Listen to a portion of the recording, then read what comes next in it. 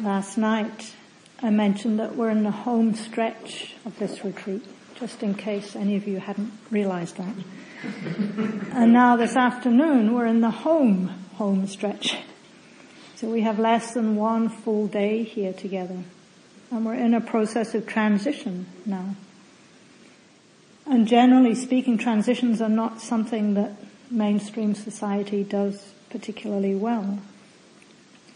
So as a support for us to make that transition, I'd like to highlight the quality of equanimity again that Julie spoke of a few days ago, and that I also mentioned last night is the last of the 7 factors of awakening. So equanimity is a quality that's extremely valuable, not only here on retreat, but in daily life too. It's that capacity to maintain some degree of balance and ease in our hearts and minds, no matter what life brings us. So this connects to the resilience aspect of our retreat theme. And as we've mentioned a few times now, that resilience comes from letting go, from releasing all the various forms of clinging and resisting. So recently I've been thinking of equanimity as being synonymous with elasticity. Elasticity is that capacity that allows us to stretch, to not break. So it's resilience, adaptability, flexibility. And this afternoon I thought to explore equanimity just a little bit more. It can help to smooth out any ripples of reactivity that might be starting to arise as we contemplate the ending and the leaving of this sanctuary that we've created together. So with the ending of this retreat, we have a valuable opportunity to notice what's happening in the heart-mind now. And for some of you, there might be quite a strong sense of equanimity. You're just abiding with a heart-mind that's calm, clear, steady, ready for whatever comes next. For others of you, or at least at times, you might notice some common patterns.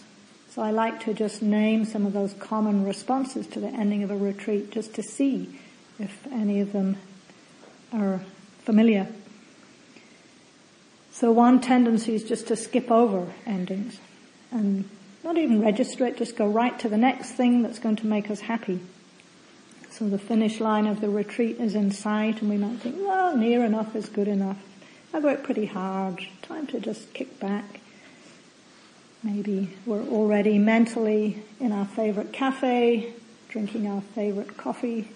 The rest of the retreat just disappears in a blur because we're already leaning forward, impatiently wishing that the retreat was already over. So if you notice that, probably there's some physical, energetic leaning forward. It might be quite subtle or it might be quite obvious. So you can just use the body as that barometer again and steady the body. Take that moment to pause, as we have been doing. Release, relax.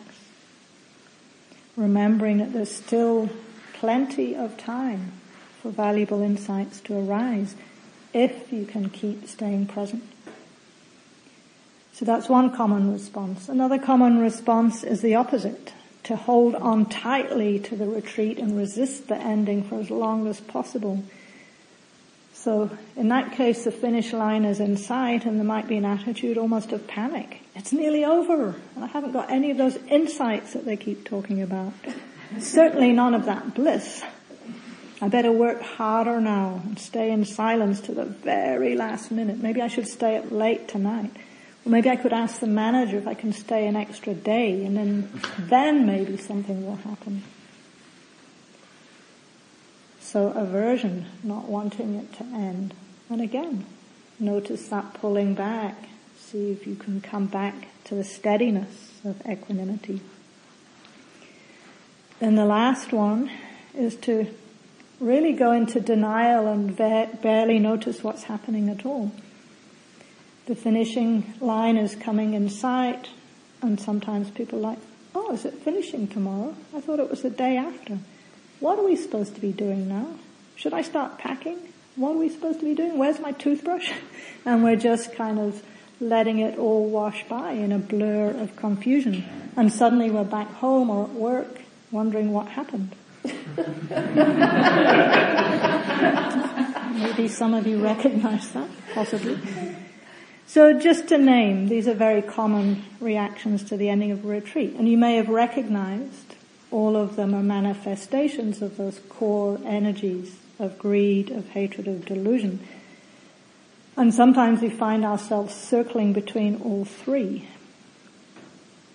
But I also want to point out that the fact that you're still here means there's already probably a lot more equanimity than you might realize. Otherwise, you would have just left as soon as things got challenging. And I know from talking to many of you in the practice meetings that many of you are coming to the end of this retreat with a sense of ease and steadiness, resilience and readiness. And so in terms of insight practice, equanimity has a strong connection to wisdom, in particular the understanding of impermanence, anicca, the truth that everything changes. And so that truth is very close to us right now.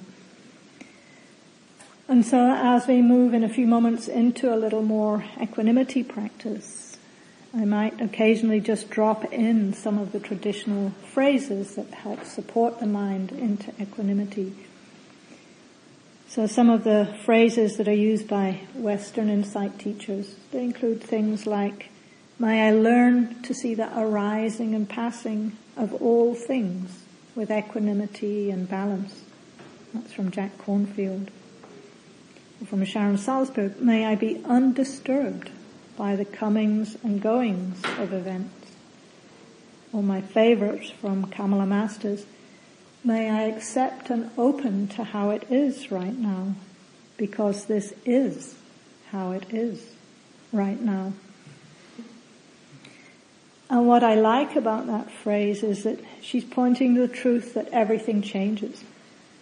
So rather than it being just, this is how it is, with a kind of defeated resignation, she's saying this is how it is right now. Because by implication, it will change. So as we explore that a little bit in the next meditation, we'll start briefly with our usual anchors, or the body, breathing, maybe sounds.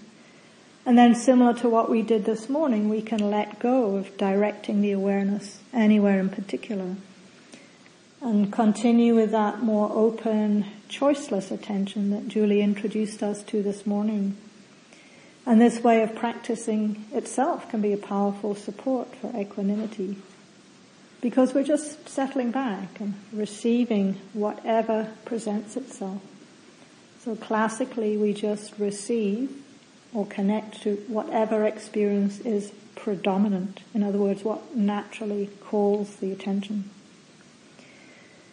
So that will be the general approach. I won't offer too many words, but just occasionally, after we've got started, drop in some phrases to see if we can help support that balance, that steadiness, that acceptance and ease. So let's give that a try now.